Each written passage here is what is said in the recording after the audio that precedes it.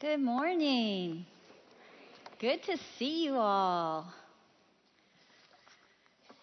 I'm Lynn Kitchens. So glad to be here with you today. And today we get to talk about why we're even here in the first place and how we got here. Literally, Genesis 1 answers the most asked question in the world: how did the world begin? And one theologian said there's only two possible answers to that: creation or speculation. Creation or speculation. One leads us to security and peace and a future.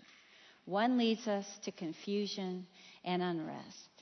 And thank God that He equipped Moses to pen the true creation story for us so we don't have to speculate. When I was just a little girl, I've told this story before, but we had down in our basement in the north, we all had basements, and we would go down there, and I had a little family bookcase in the corner of the room, and World Book encyclopedias. Maybe some of you had those white World Book encyclopedias. When I was a little girl, there was one I knew to look in, and I would take it out, and it was a timeline that was trying to answer the question, how did the world begin? And it was a timeline with animals. Well, anyway, I'll tell you what it was. So the first animal on the timeline, I can't remember what that was, but I do remember where it got to a place going along the timeline where there was a dog. And then if you continued on the timeline, the dog would turn into a horse. And if you continued on the timeline, the horse became an ape. And of course, we know what's next. The ape became man. And I used to study that because I just thought, how interesting. This makes a lot of sense. And so when I had my dog Nancy come in the room, I would just stare at her thinking, are you going to become a horse or not? I would rather have a horse. Nancy, the dog, didn't go in with the evolution thing, so she never did do that for me. She never grew little hooves. But when I think about that encyclopedia now, it makes me sad because it's an illustration of the crazy theories that float around in our world that come and go, and they try to explain the origin of mankind. Our family recently went to a museum, and the theories of the origin of mankind were presented as fact. From the moment you walked through the door, you were met with the voice of a movie star telling you about the Big Bang. Well, a movie star, it must be true. Telling how, we all came from a pool of sludge, the insects, the animals, and of course us. And I know that many believers wrestle with some of these theories. So we need to come right off the bat here and say, can someone adopt some of these theories and still know Christ? Absolutely. Our salvation is based on the sacrifice of Christ. But here's the sad part for me. Contained within the creation account are treasures of truth that anchor our walk with God. They are treasures for the taking. What are they? They are truths that answer the question, who is God and who are we? So within the creation story, we find treasures that can solidify what manner of God do we serve, and also solidify the fact that we have value in God's eyes. But those that are wrestling with speculation over creation may never open up those treasures that they could find in creation. Ted and I have a friend that's really funny. I think his mom's in here. She's right there. This is Danny. I don't know if he's ever done this to you. But Danny Wilkerson, he tells us if he's talking to someone and he can tell they're not listening to him, if they start zoning out and looking past him and looking behind, Danny will get real loud and say, and so that's where I buried the treasure.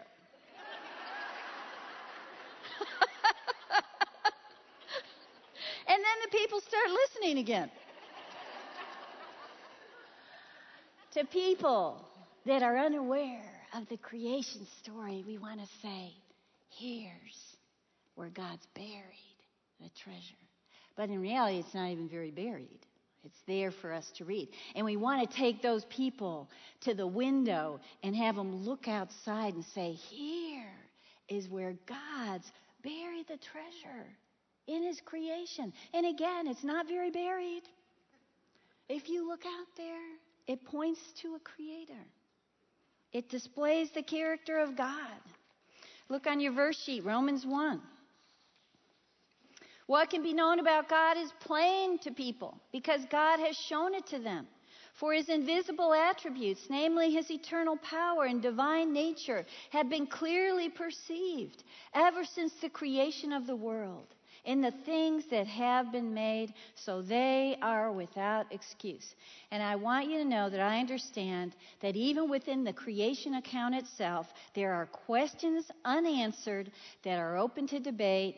God left some mystery there, lots of mystery there. It's okay for Christians to debate some of those specific things. But we can't debate the main points.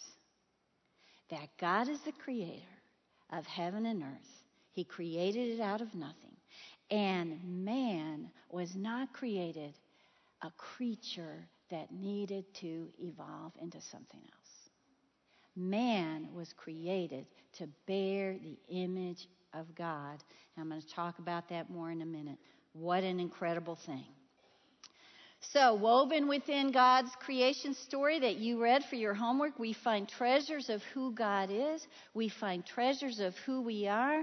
Last week, Deb talked about 3 truths we learn right off the bat, that he's creator, he's eternal, and he's powerful. I want to find some more truths today when we look at his story, and we're just going to barely scratch the surface.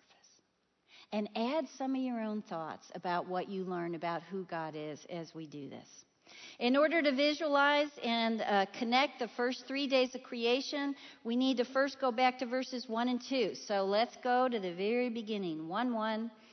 In the beginning, God created the heavens and the earth. The earth was without form and void, and darkness was over the face of the deep, and the Spirit of God was hovering over the face of the waters. In Hebrew, the word for formless is tohu, which means ruin. In Hebrew, the word for void is bohu, which means emptiness. Darkness, we all know that always represents sin, death, judgment. And the deep here are the abyss-like waters that are covering the surface of the earth. So this doesn't sound like a place we're going to go spend a vacation. This sounds sort of desolate. Sort of chaotic, sort of in disorder and confused. And Deb mentioned last week that some believe this was a form of judgment on the originally sinless earth. That God had created earth, perfect, heaven and earth, and angels, and yet some of the angelic realm rebelled, and this would have been when Satan was thrown down from heaven, and the earth would have been judged. This is one thought. It would make some sense if we look at that in the sense that when Satan comes on the scene in Genesis chapter 3, he's already in a fallen state at that point. That's one thought. But some believe that this simply means the earth was not completed. It was not made with the purposes that God had designed for it. It was formless. Either way, God was the creator of heaven and earth. And heaven and earth in this terms means the universe. And he's also involved in taking that which is dark and confused and turning it into good. His Spirit was hovering over the waters like a mother hen hovers over her nest as a picture of God's power, God's plans, God's creativity, and the future he had planned for our world. Look at what he did desire, Isaiah 45. For thus says the Lord, who created the heavens, he is God, who formed the earth and made it. He established it. He didn't create it empty. He formed it to be inhabited. I am the Lord, and there is no other. And so the first 3 days of creation, God took that which was formless and void, and He made it good. So remember that as we look at the first 3 days of creation, it's God making something good and perfect for His plans. Look at verse 3. God said, "Let there be light," and there was light. And God saw that the light was good. And God separated the light from the darkness. God called the light day, and the darkness He called night. And there was evening, and there was morning, the first day. God first spoke into existence light, which changed a world that was enveloped in darkness. And He did this in a day. And here again, this is one of the concepts Christians might choose to debate. Here's some of the reasons we can support a literal day. The Hebrew word for day is yom. And when you hear the Hebrew word yom, Y-O-M, and it's used with a number as it is here, first day, it always, in the Old Testament, meant a 24-hour time period. Another reason we can think that is when you go into the fourth day of creation and we see that days and years and seasons are put into place, it's suggesting that the normal system of days are already in operation. And also later we know that Israel, when they had their teachings about the Sabbath, it was based on God's 6 days of creation and the seventh day of rest. Look at Exodus on your verse sheet. In 6 days the Lord made heaven and earth, the sea, and all that is in them, and rested on the seventh day. Therefore the Lord blessed the Sabbath day and made it holy. So on this day, the earth begins its daily rotation on its axis, and we know that God created a natural light here that separated the darkness. God says the light is good. Not that He wondered, I wonder if the light's going to be good. He's just announcing what He knows to be true. That it's good and perfect. And it's going to fulfill His purpose. And notice that He doesn't pronounce the dark good. Light is the prerequisite for life and existence. Light is who God is. And we don't see the sun and moon created at this point. So I'm going to throw out these two views again here so you can debate your friends. We want to say it's impossible to have light without the sun. This is referring to the sun here. And the people that maybe hold that view, I'm going to talk about that in a second. But here's what we need to remember. Nothing's impossible for God. And do you remember when the plagues in Egypt came and one of them was darkness? Was Israel surrounded in darkness? No. They had the miraculous light of God around them. When they were in the dark in the wilderness, were they in total darkness? No. God provided a light to guide them in the wilderness. So in that sense, here on day one, the Creator can be the provider of a light that would transform the darkness, just as He did for Israel, just as He does for us spiritually.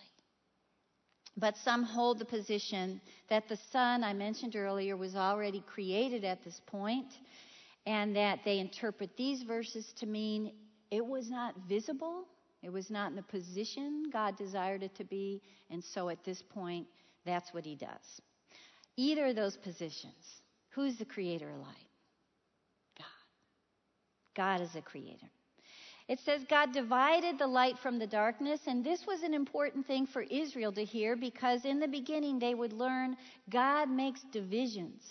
He does this often, and in God's law, God would make a distinction between the holy and the profane. And I think that here, God divides the light from the darkness. It's illustrating the very same thing. He divides goodness from evil. God gives a name to the light, day, and to the dark, night. And the act of naming in the ancient Near East was an act of sovereign dominion. When someone named something, it meant they had the authority over it. They had the dominion over it. God is claiming His sovereignty and dominion as creator. And I just think, okay, get the picture of this whole story, this kind of unformed, kind of void, kind of disordered world, and God enters it. He intervenes with light, and it's almost impossible to look at this first day of creation without recognizing what it means for us spiritually. Dark and light always represent good and evil. So when you consider your salvation story, did any of this sound familiar to you? On the first day of creation, apart from God, we're all in the dark. We are all tohu, ruined by sin. We are all bohu, ruined and empty, as the Hebrew words mean. But God's Spirit of grace hovers over the souls of those who are lost. Peter tells us God desires that no man perish. And so he hovers over us, and here's what God did for us. He said, let there be light. It was promised in Isaiah. Look at your verse, Isaiah 9. The people who walked in darkness have seen a great light. Those who dwelt in a land of deep darkness, on them has light shone. And that light came. God became light in the form of a little child in a manger to take us out of our darkness. Look at John 8. Jesus spoke to them saying, I am the light of the world. Whoever follows me will not walk in darkness, but will have the light of life. We get to the light of God through his Son. And knowing the light of the world, he's taken us from darkness into the realm of the righteous. No longer tohu, no longer bohu, no longer ruined and empty, but cleansed and wearing the righteousness of Christ, who is the light of the world. This is the goodness of God. This is the mercy of God. This is our redemption from God. This is the intervention of God in the midst of our sin, just as he intervened in that darkness on the first day of creation. On this day of creation, God began a work of light that will have a grand finale in the age to come, when there will never be darkness again, because the light of the world will reign on his throne for all eternity. Let me read you this verse from Revelation 22. It didn't make it on the sheet. No longer will there be anything accursed, but the throne of God and of the Lamb will be in the city, and his servants will worship him. They will see his face. His name will be on their foreheads, and night will be no more. They will need no light of lamp or sun, for the Lord God will be their light, and they will reign forever and ever. It all started on the first day of creation. So who is God when we consider this creation of light on day one, and the light he continues to be in our lives and in the world? We can just say God is holy. He is good. He is merciful. He is Redeemer. That's who he is. Day 2, verse 6. And God said, let there be an expanse in the midst of the waters, and let it separate the waters from the waters. And God made the expanse and separated the waters that were under the expanse from the waters that were above the expanse. And it was so. And God called the expanse heaven, and there was evening, and there was morning the second day. So God's separating the waters that are on the atmosphere, the atmosphere from the waters on the earth by creating space between that they call heaven. Now, this isn't the heaven where God dwells. This is what we would call the sky. And the Hebrew word is rakia, which means to spread out. And it's fun to look at some of the ways in the Old Testament they described the heaven above them, the sky. They used words like a tent curtain, sapphire pavement, molten glass, a veil. This was created on day 2. So we can envision now earth with its waters in a separation, the clouds now carrying the moisture above the sky. And before this point, It seems as though the earth was surrounded in water, and also the waters of the atmosphere were mingling with those waters around the earth, which also gives us that idea. This really is a representation of disorder when you see these waters mixed together. There was probably a watery fog surrounding the earth, kept little visibility and little light. So we continue to see through these first 3 days of creation, God bringing order to the unruly. God brought order out of the chaotic waters. God doesn't say that's good, like he did in the first day of creation, because he's not done with the waters yet. He's got some more to do. Let's look at day 3, dry land and plant life. And God said, "Let the earth sprout vegetation, plants yielding seed, and fruit trees bearing fruit, in which is their seed, each according to its kind, on the earth." And it was so. The earth brought forth vegetation, plants yielding seed according to their own kinds, and trees bearing fruit, in which is their seed, each according to its kind. And God saw that it was good. And there was evening, and there was morning, the third day. The dry land finally appears. We can begin to make sense out of that which was void and formless.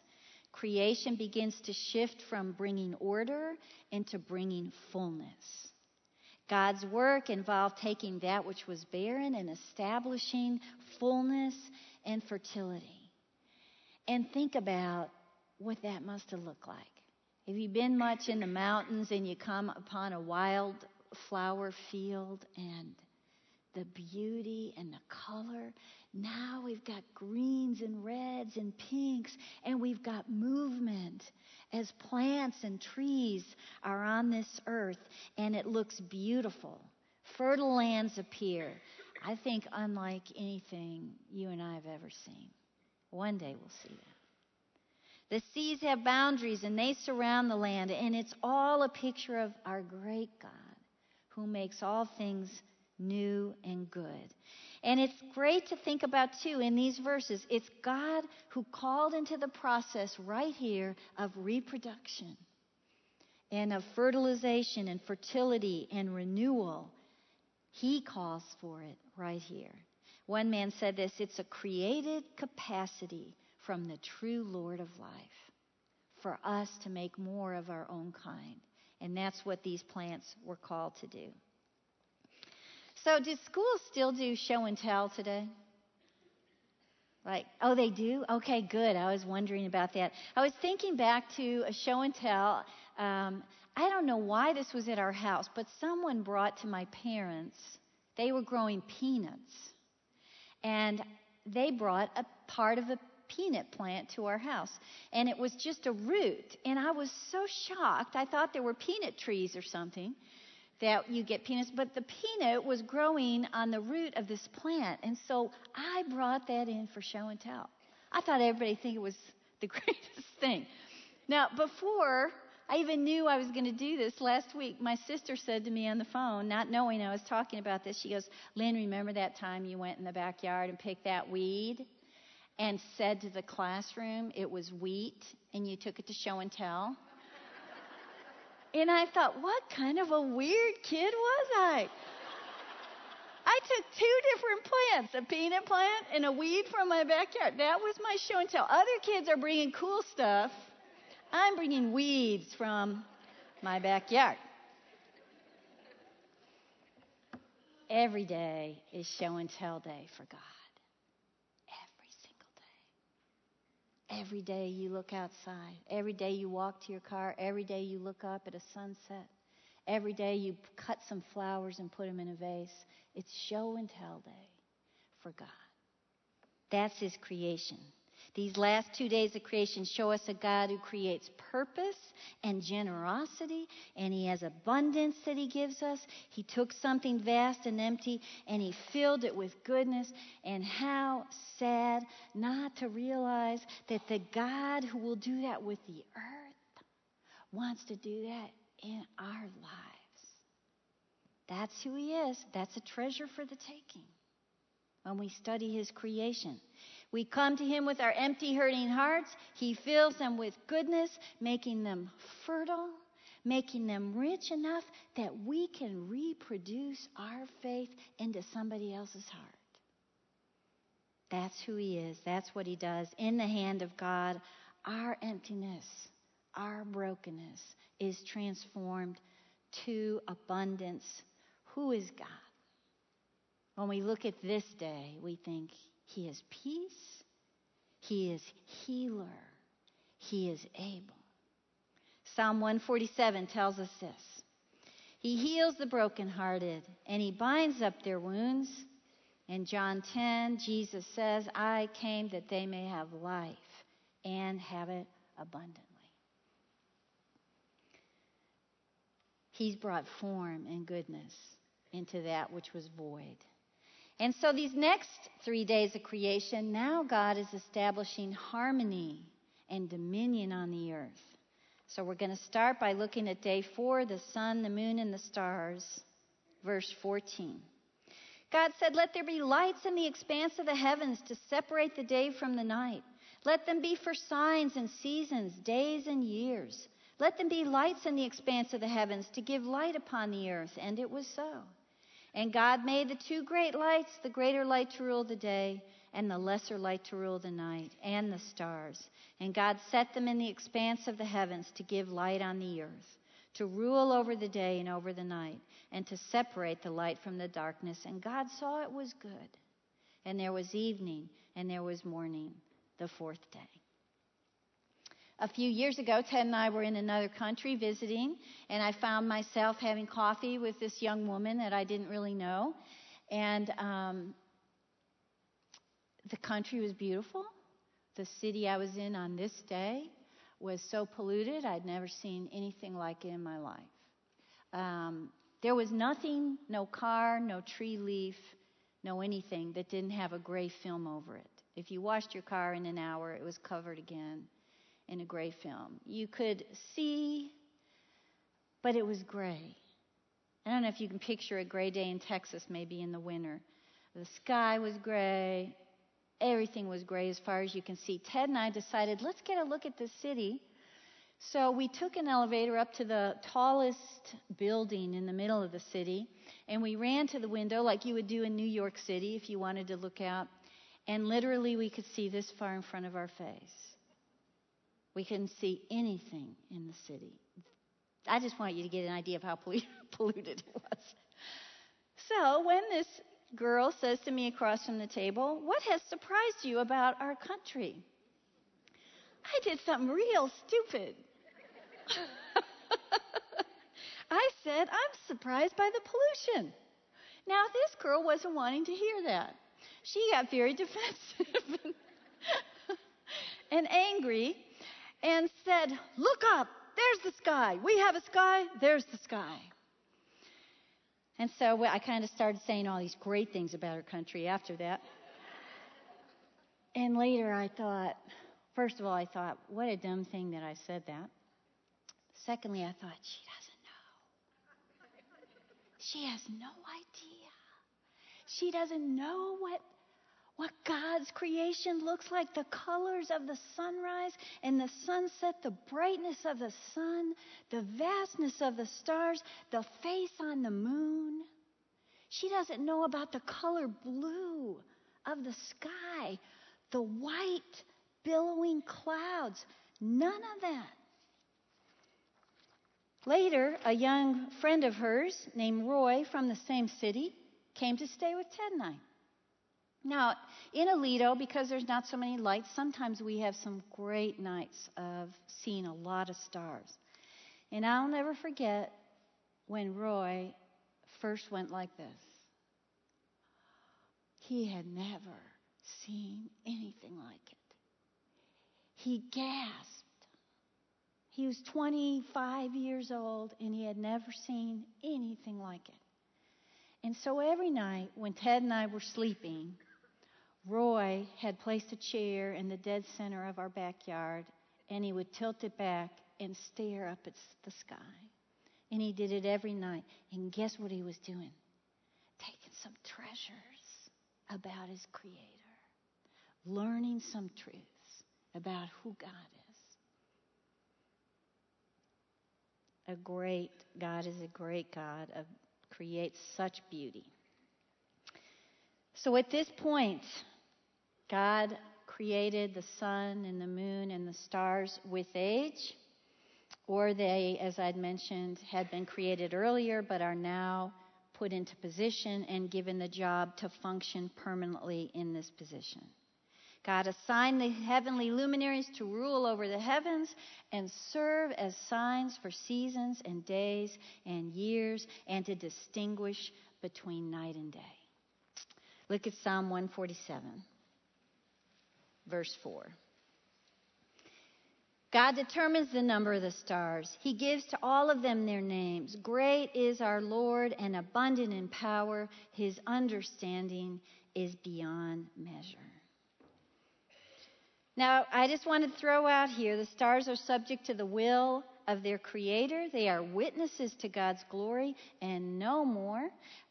They should lead us to worship God and not be worshiped themselves. And you and I know that a lot of people use stars as their gods, and that is not what they were created to do.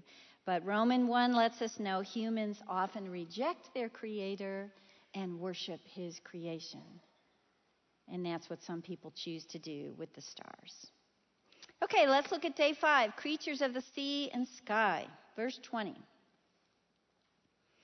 God said, let the waters swarm with swarms of living creatures and let birds fly above the earth across the expanse of the heavens. So God created the great sea creatures and every living creature that moves, with which the waters swarm, according to their kinds, and every winged bird according to its kind. And God saw it was good and blessed them, saying, be fruitful and multiply and fill the waters in the seas, and let birds multiply on the earth. And there was evening and morning, the 5th day.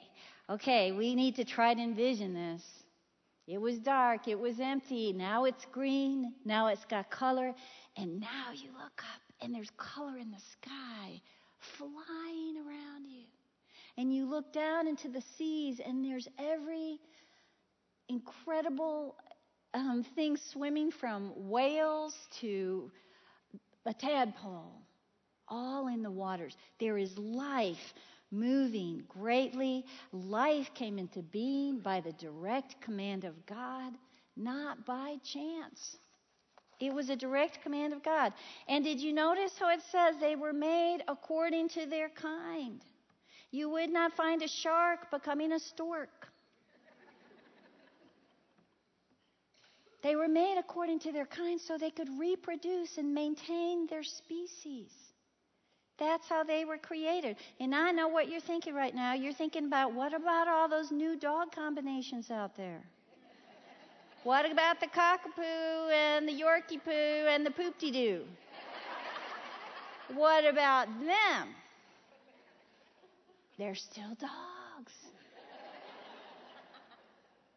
There will be adaptations in God's creation, but they will not be adapting into becoming a new species. The species were made according to their kind. Now, I thought it's interesting. Again, the pagan nations loved to worship the large animals of the sea, and Israel's hearing as they read Moses' word, we have a mighty God. He created the large sea monsters. You don't worship them. He created them. In fact, I didn't have time to do it, but every single day of creation, there were things that the pagan nations were worshiping, and they were all creation, not the Creator. Israel's learning, our God is the one who brought all those things into existence. They're not gods at all. Our God is the one true God. And then we read something we haven't read yet. God blessed them. And my first thought was, He's blessing the fish and the birds? Yes, they're beautiful. They're going to accomplish what He wants them to accomplish. His blessing involved them to say, reproduce, multiply, and be used as I designed you to be used. When we stand back and look at what God has done and the fact that we see He upholds creation from the first days of creation, we should ask ourselves, what am I worried about? He will be faithful to his creation. He will be faithful to me. I love the words in that old song about the sparrow. I sing because I'm happy. I sing because I'm free, because his eye is on a sparrow. So I know he watches me. Treasures for the taking in the creation story. Colossians 1. Here's a verse how he upholds creation. He is the image of the invisible God, the firstborn of all creation. For by him all things were created in heaven and on earth, visible and invisible, whether thrones or dominions or rulers or authorities. All things were created through him and for him, and he is before all things, and in him all things hold together. And this same God, in the next verse of Jude 24, upholds us. Him who is able to keep you from stumbling and to present you blameless before the presence of his glory with great joy, to the only God, our Savior, through Jesus Christ our Lord, be glory, majesty, dominion, authority before all time, now and forever. Amen. Who is God? He is mighty. He is ruler. He is life. He is faithful. But who are we? Let's look at day 6, verse 24. And God said, let the earth bring forth living creatures according to their kinds, livestock and creeping things and beasts of the earth according to their kinds. And it was so. And God made the beasts of the earth according to their kinds, and the livestock according to their kinds, and everything that creeps on the ground according to its kind. And God saw it was good. Then God said, let us make man in our image, after our likeness. Let them have dominion over the fish of the sea, and over the birds of the heavens, and over the livestock, and over all the earth, and over every creeping thing that creeps on the earth. So God created man in his own image. In the image of God he created him. Male and female he created them. This day reveals both the culmination and the goal of creation, for it included the creation of man. God has brought order and fullness to creation, and now he creates human life to enjoy it, to rule it, to inhabit it. You know that old song, Morning Has Broken, that Cat Stevens made real popular in the 70s, for those Cat Stevens fans? I always loved the one line that said, mine is the sunlight. Mine is the morning. When I first used to sing it, I think that's selfish and wrong. It's God's gift to us. The sunrise every morning. It is for us to use to bring glory to him. What a great God. First, God created life for land in the animals of all kinds. Notice again, they're made according to their kind. Was man made according to the animals' kind? No, he didn't come from their kind. He would not evolve from their kind. Man's creation is beyond belief. Human life was set apart from animals in relation to God. It's amazing. And so write these 3 P's down. Here's the 3 ways we're different than an animal. By God's divine plan, by his divine pattern, and by his divine purpose. We just read it in the scripture here. Plan, pattern, purpose. What's his divine plan? Let us make man. The plan to create man was set in motion by the triune God, the Father and the Son and the Holy Spirit, counseling as God together.